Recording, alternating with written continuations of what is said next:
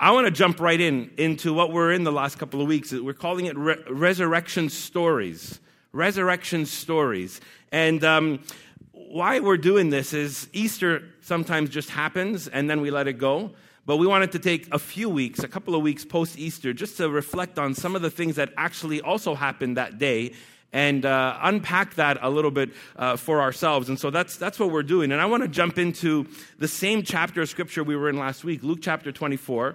And last week, if you were with us, if you weren't, you can maybe jump onto our website or iTunes and listen to last week's message. We had gone through one resurrection story, which was the story of two people heading out to Emmaus. It's traditionally called the road to Emmaus. These two people are leaving Jerusalem, distraught because they're confused with what's happened with the death of Christ, not really just hearing rumors of the resurrection of Jesus. And they meet Jesus on the road. And they encounter Jesus, and they recognize who Jesus is in that not that walk, but when they come and sit down together for a meal, and as they invite Jesus into their home. And it's such a beautiful story as they discover who Jesus is, and then run back to Jerusalem and tell the disciples, like, hey, he's really alive. It's not just a rumor. This is the real deal. Our hearts were burning when he shared the scriptures with us, and we recognized him when he broke the bread with us. This is amazing. And so that's where we left off last week. But the day continues. Luke 24 continues, and this resurrection day continues. And what I want to do today is kind of take the next scene of the story, this other resurrection story that follows that. And so we're going to be following that with the scripture, because the day's not over, the excitement is still high, the chaos is still in motion. And here's this next scene, verse 36 in Luke 24, and you can read it off the screen with me as we'll just kind of go piece by piece here. So while they are still talking about this, so here they are, these two people run back to Jerusalem, huddle in a room with the disciples. They're talking about the resurrection of Jesus. While they're still talking about this, Jesus himself stood among them and said, "Peace be with you." So as they're doing this, as they're talking, it's like Jesus isn't finished showing up. He doesn't just show up once. He shows up again. In fact, there's multiple times where he shows up, and we read about it in the book of Acts, and we hear the Apostle Paul say that he showed himself to up to 500 people before he ascended into heaven. And so Jesus keeps showing up, and he stands among them, kind of unannounced, just kind of right there in that moment, and he says, "Peace be with you." And we'll come back to the peace part in a moment. But I want to continue with the story because it's really amazing how this unfolds. They are startled and frightened, thinking they saw a ghost, like they wouldn't get it yet. But anyways, here's the thing. He said to them, "Why are you troubled, and why do doubts rise in your minds? Look at my hands and my feet. It is I myself. Touch me and see. A ghost does not have flesh and blood as you see I have." And we'll continue to the next one. When he had said this, he showed them his hands and feet. And while they still did not believe it because of joy and amazement, he asked them, "Do you have anything here to eat?" They gave him a piece of broiled fish. He took it and ate it right in their presence. I love that. It's so amazing. And so here is this moment of clarity for the disciples. Jesus shows up. It's proof. It's evidence. He's right there in front of them, but they're still afraid. They're still processing this, right? I mean, you can imagine if you go back to that moment, the chaos and confusion and ideas that are running through your mind. And so here he is. They're still processing this. They're still questioning this. They're like, is this a ghost? Because in their minds, you got to understand this. They had confusion. Now, Jesus shows them his hands, shows them his feet, shows them his body, but they're in a moment of confusion and actually fear and wondering what is going on here. And here's their dilemma, because as they're looking at Jesus, they're asking the question, I think, what kind of body is this? Like, how did Jesus just show up? So think about it. He just showed up, right? How did Jesus just show up? The two that ran back from Emmaus, Jesus disappeared, and now they're in this room and Jesus just shows up. So I think this dilemma is like, what kind of body does Jesus have? What category do I put this in my brain? Like, what is going on in this moment? And that's a dilemma because they already believed in resurrection, but like at the end. that this promise within their faith in Judaism was God would bring resurrection. God would bring a new creation. There was a wholeness and a restoration that would take place, but that was reserved for the end. And yet, it seems like God was doing something that he promised in the end right now in that day. That Jesus has this resurrected body that they have no category for because they've never seen anything like that or experienced anything like that. And it seems as though the promised resurrection that was for the end, Jesus went first that day. Jesus went first. He demonstrates resurrection in that moment. And if you want to get your mind around it, it's as though his body is now ready for earth and heaven. It's as though his body is ready, prepared, transformed for earth and heaven. Because as we read the scriptures, and I've drawn this in circles before on the screen if you've been with us, this idea that heaven and earth exist simultaneously. God's space and our space. We pray the prayer, right? Lord, our Father in heaven, hallowed be your name. May your kingdom come on earth as it is in heaven. God's space, our space. You know, maybe you've read books when you were a kid that makes you think like heaven is 700 billion miles away, but heaven and earth exist at the same moment, the same time. God exists in heaven, we exist in earth, and we pray that what God thinks and dreams and loves and pursues and values in heaven would take place on earth. That's the kingdom prayer in Matthew 6. And Jesus' body is now a body that's ready for heaven and earth. That makes the appearances make sense. Like, how did he disappear and appear? How did he ascend? There's a moment that you know, at the end of Luke 24, and we read it in Acts as well, where Jesus ascends into heaven. He doesn't ascend like 7,000 miles away. He goes into God's space. Our bodies aren't ready for that. His body is ready for that. And they have no category for that. They can't comprehend that. And here's the amazing thing, and here's the promise to all of us when we consider resurrection. If this happened to Jesus and Jesus went first, resurrection promise is available for all of us. When God says one day everything will be made new, and we wonder, how will we exist with God in eternity? Jesus showed us in that moment what that looks like. But here's the challenge of the gospel. And N.T. Wright says this, that the challenge of the gospel is to adjust our minds to the power of resurrection. So here's these disciples. What category do I put this in?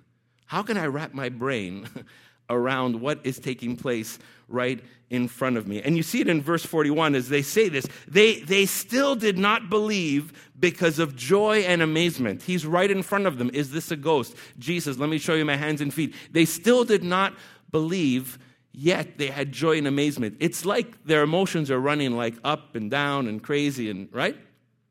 In one moment they don't believe, in one moment there's joy and amazement. Is he a ghost? Is he real? What's the deal? That rhymed, I didn't mean that for that to happen, but that's the thing, right? And so it's this moment of what category do I put this in? Eugene Peterson says this about the resurrection. He says, it is not easy to convey a sense of wonder, let alone resurrection wonder to another. It's the very nature of wonder to catch us off guard, to circumvent expectations and assumptions. Wonder can't be packaged and it can't be worked up. It requires some sense of being there and some sense of engagement. So in this moment, they are caught off guard. They don't know what to think.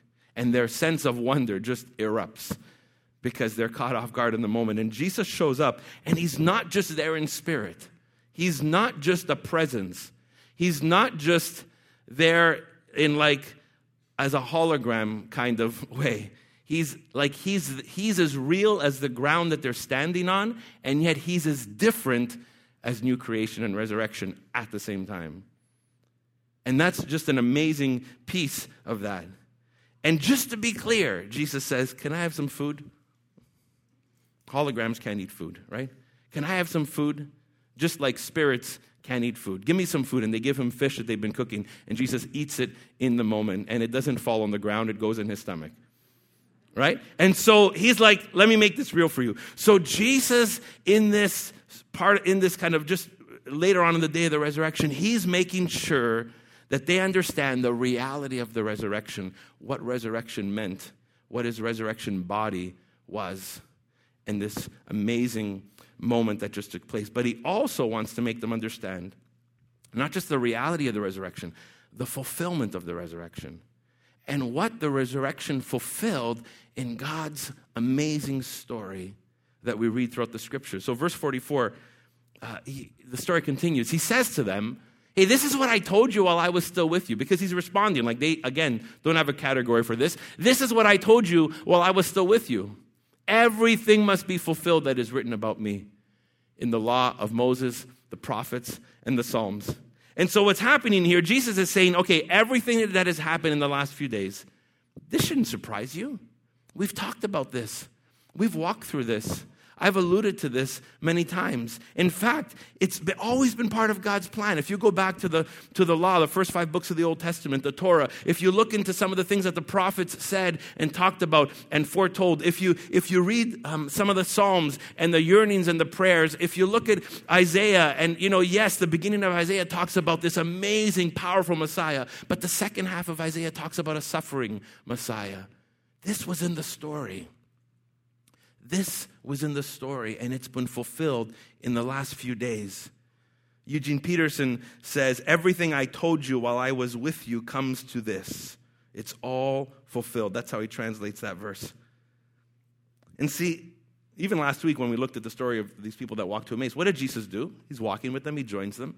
They're confused. He goes back into the story.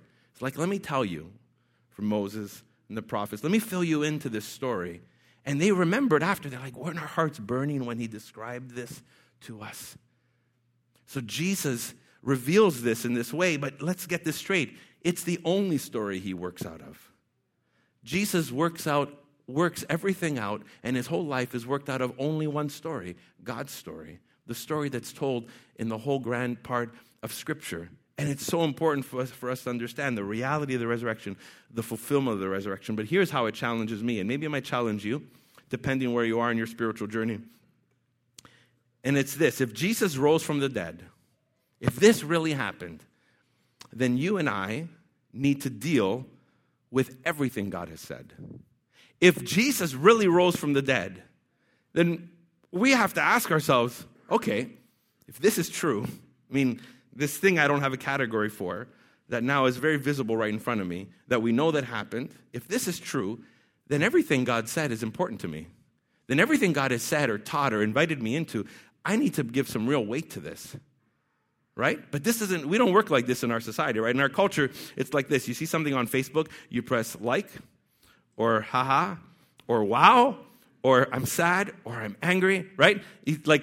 So when you see something presented, somebody posts an article and it's not your political view, you're like, I'm mad. Someone posts an article, it is your political view, you're like, love, love, love, I love that, right? So you agree to things or you disagree to things, right? You like something or you dislike something. And someone tells you something and you're like, I don't agree with that, I don't like that, so it's not my opinion, so, right? That's how we function in culture. I like it or I dislike it. I agree with it or I disagree with it. Or here's another one. This makes me feel good, so I'm going to embrace it. This makes me feel bad, so I'm not going to embrace it.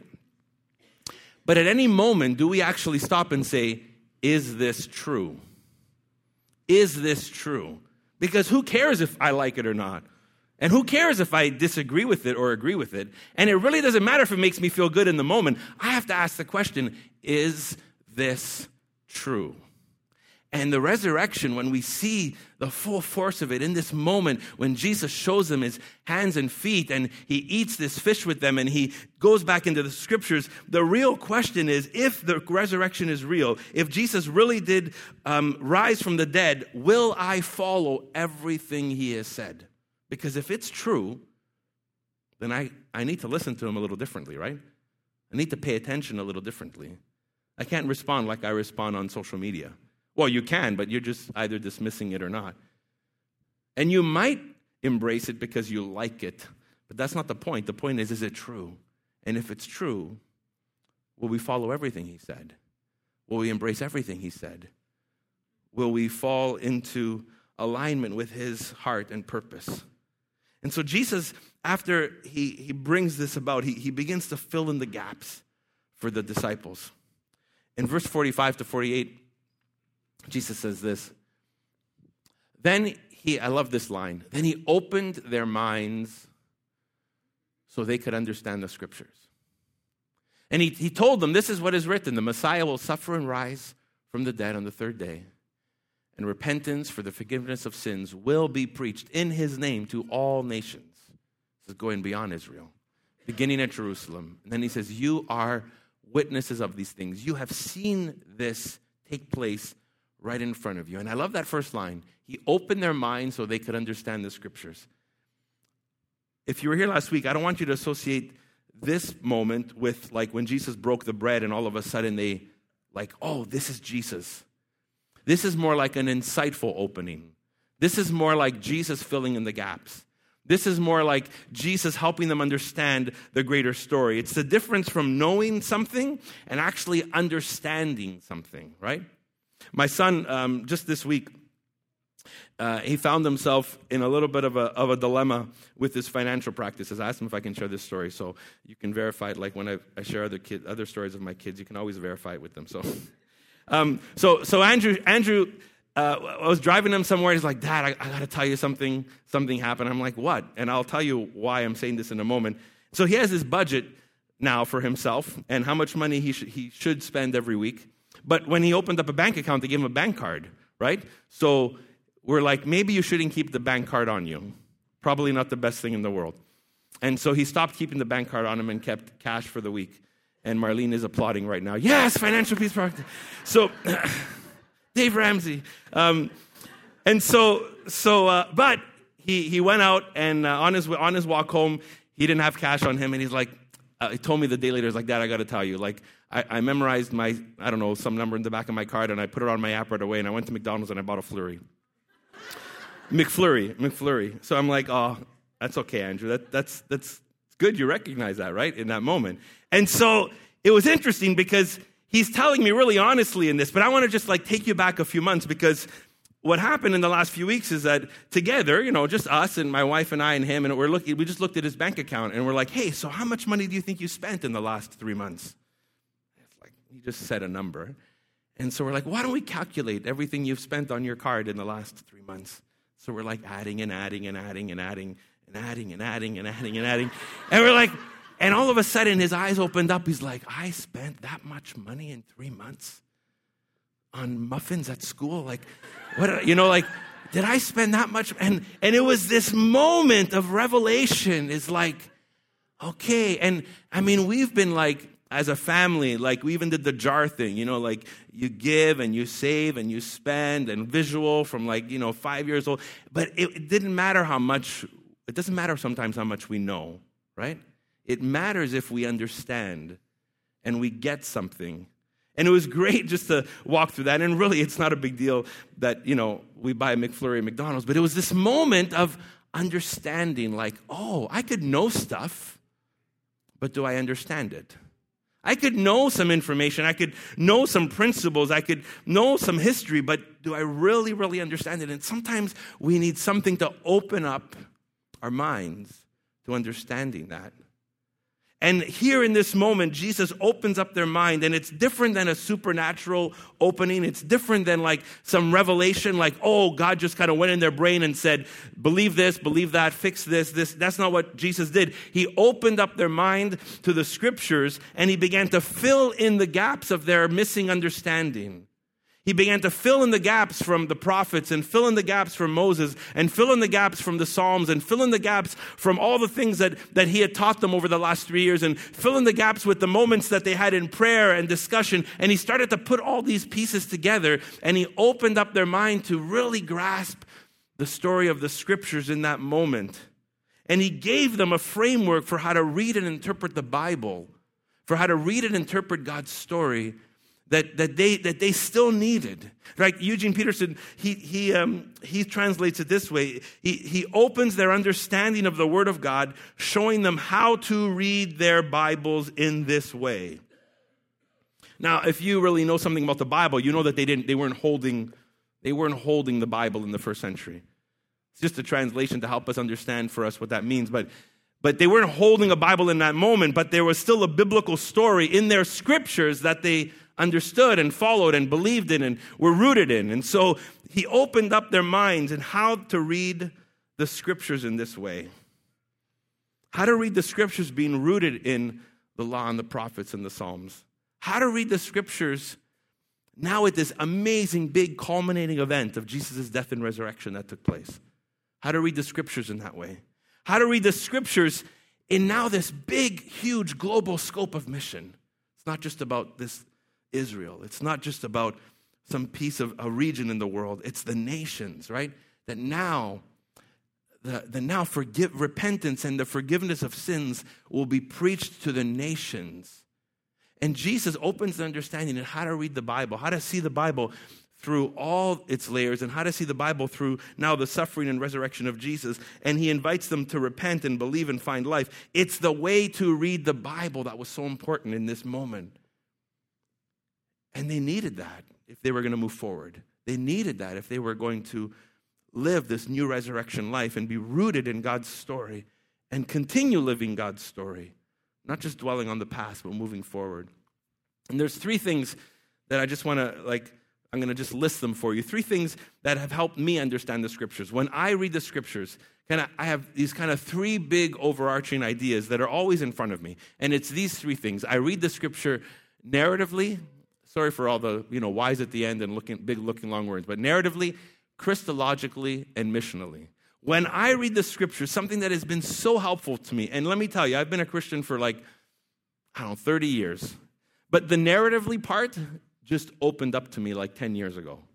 10, 12 years ago when I was like, the Bible is such a beautiful, big story that God has been writing. And is writing from creation to new creation. With sin and rebellion in the way and shaping a people to be meant for the nations, but they fail in their rebellion and sin. But Jesus comes in the culmination of that story, and his death and resurrection are just a pivoting, shifting moment. And then God sends his Spirit to empower the church to be his living and local presence until he comes one day and brings everything to this restorative conclusion.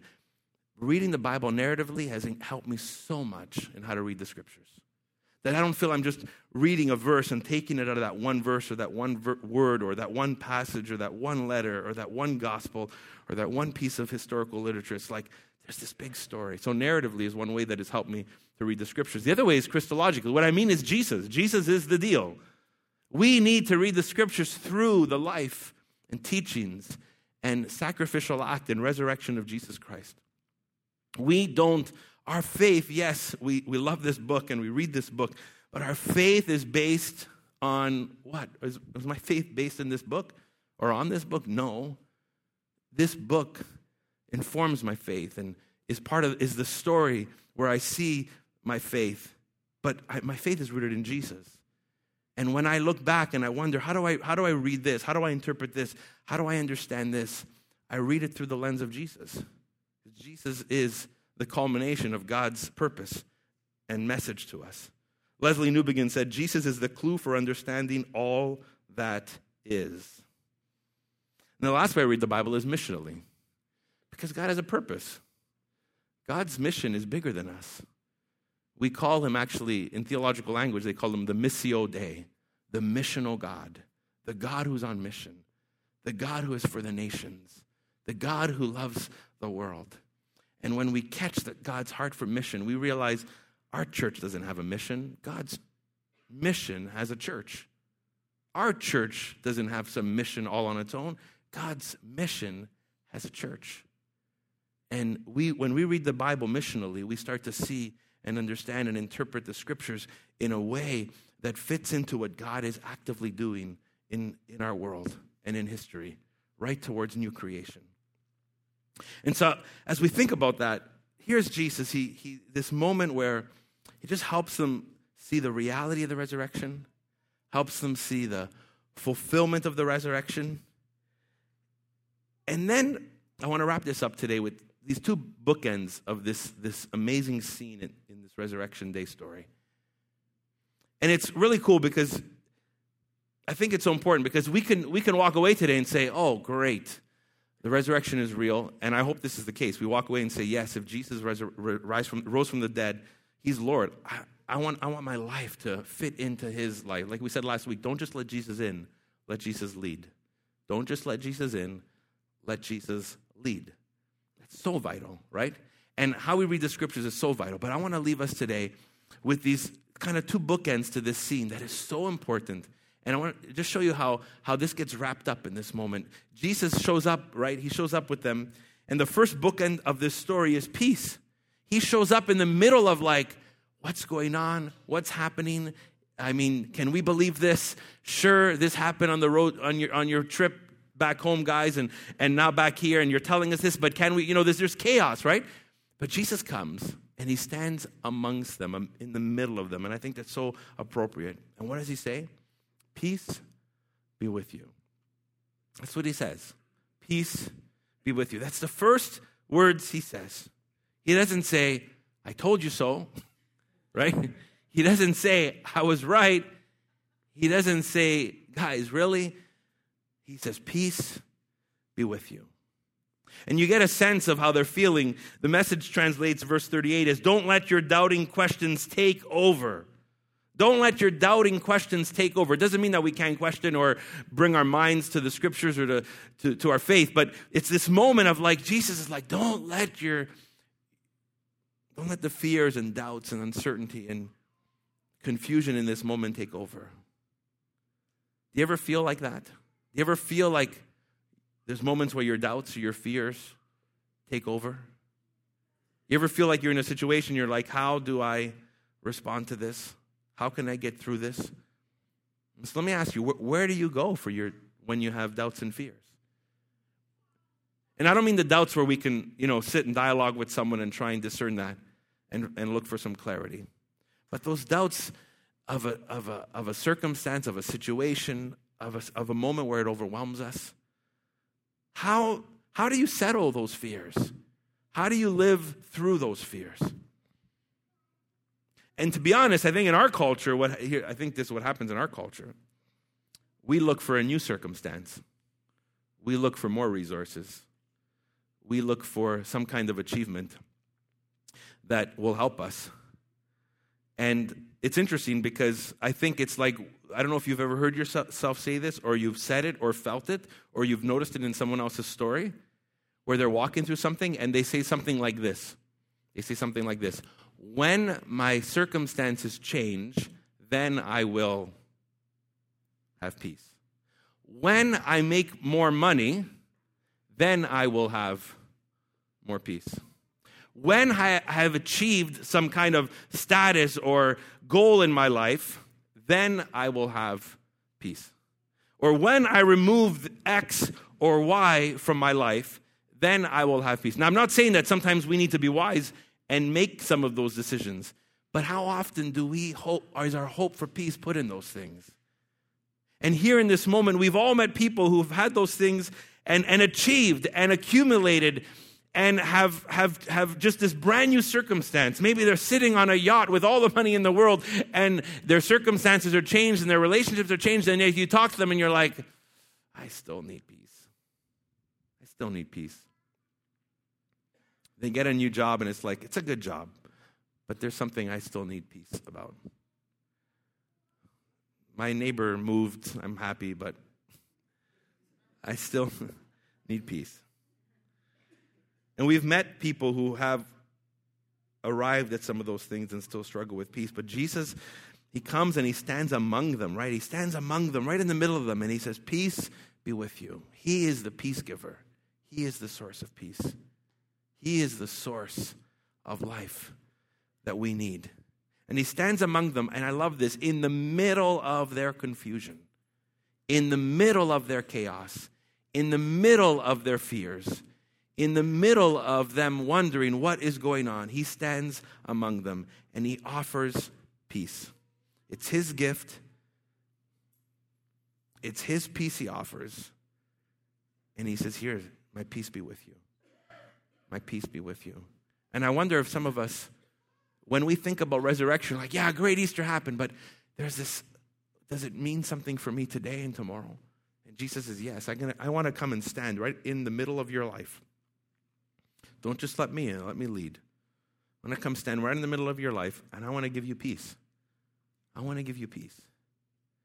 And he doesn't just leave us with peace. And this is really important to understand, but before I say this, let me say this. The disciples, for them, I mean, you could just put yourself in their situation. The one they followed was crucified by the religious leaders and orchestrated by Rome.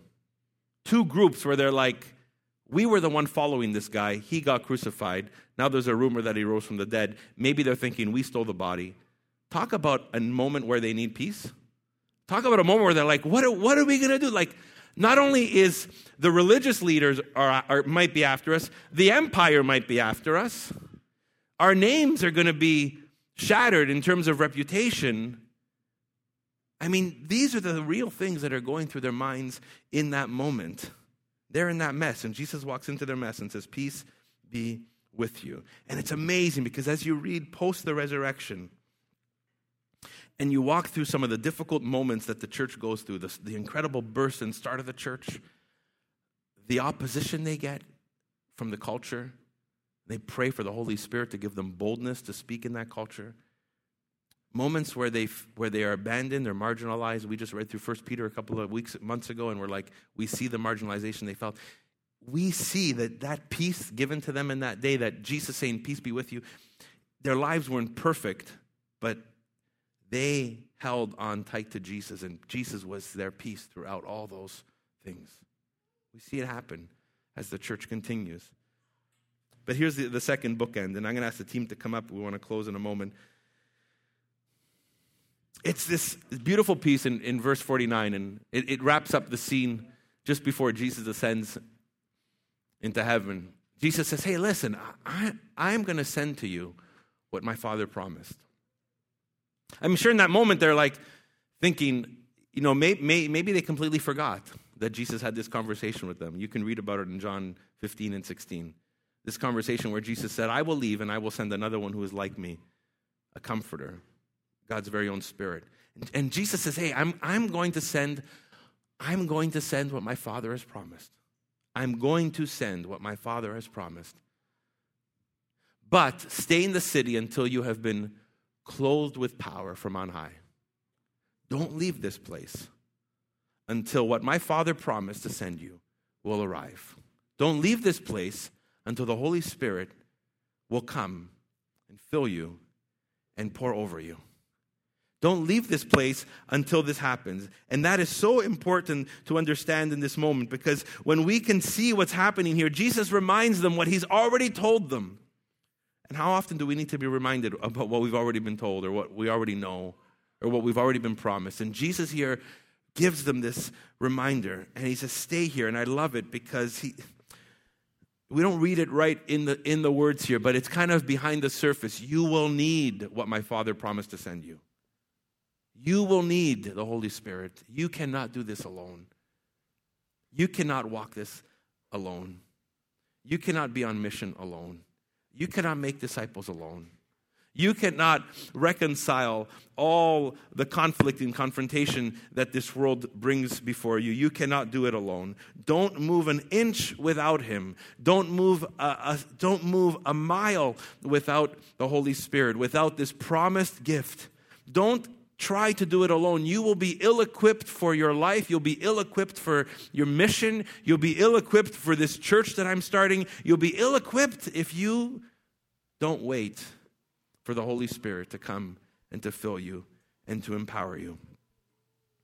Because God has a mission for you and I. It's not just peace so we can have a better life, or peace so we can have a calmer life, or peace so we will have less things to worry about.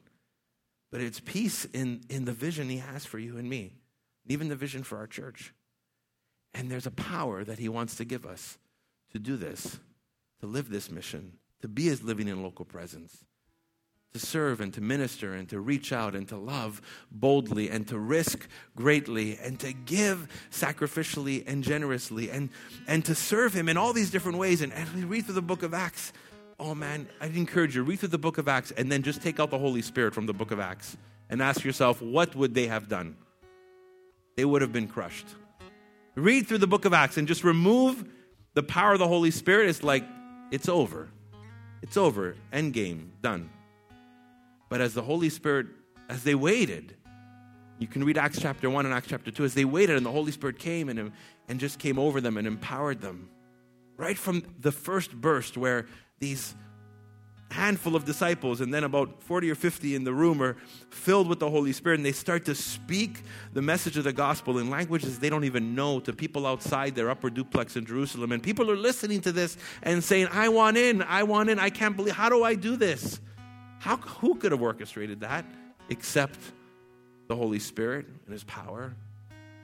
And so as we consider this for ourselves, we must consider that the resurrection did not just happen, but the day continued. And I love these bookends of peace and power. Jesus says, my peace I give you. And He says, wait for the power of the Holy Spirit. We don't have to wait anymore. We just need to embrace, trust, put our faith in Christ. And God promises that His Spirit will continue to work in us, fuel us, and fill us. And as the day and days continued, these people and us, they continued to experience God's peace and power. And that's a promise for us. When we look back to Easter or resurrection, the promise is we can walk in peace. We can walk in power. Amen? I'm going to invite us right in this moment just to respond with the words of this song that the team is going to lead us in. We sang it already this morning, and I think it's just so appropriate. This sense of stepping out in faith, sense of allowing the Holy Spirit to be at work in us. And so right now, let's just move into this brief moment where we just posture ourselves, readying ourselves for the peace that Jesus longs to give us, for the power of the Spirit that He promises us. And if you're here, maybe new or fresh to faith, and you're wondering, how do I even start that? I mean, I think I want something like that. I encourage you right in this moment to put your trust in Christ. The Scripture says when we come, right, Jesus even said, repentance and forgiveness will be preached to all nations. When we come to Jesus, when we say, Jesus, I need you, I want you, I want you to lead my life, I trust you. That moment of decision, you're welcoming Jesus into your life, and then you're letting Him lead you.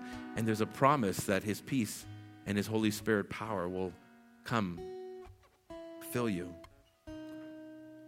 So I'll let you respond in your own words, maybe with the words of this song, maybe in your own prayers, as they lead us in this song. Jesus, thank you, God. Bless you, Jesus. Just right now as we pray, if your heart longs for that, the peace of God, power of God, and your heart longs to allow Jesus to lead. He rose from the dead, and your heart longs to say, I want to allow Him to lead all my life, speak into all my life. I want to trust all He says. Just reach out your hand to Him as we pray. It's as an act of trust and surrender and intention.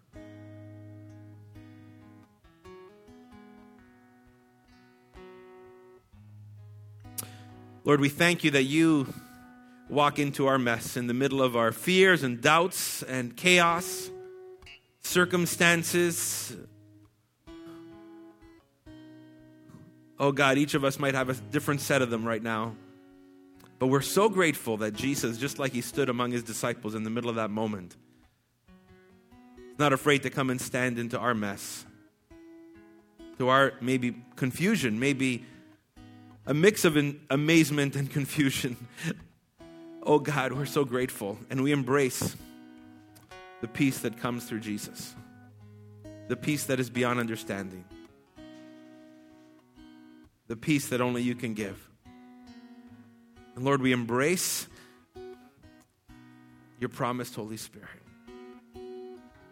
We admit and acknowledge right now we could not even be the church today in our age unless you would have sent your Holy Spirit post the ascension of Jesus.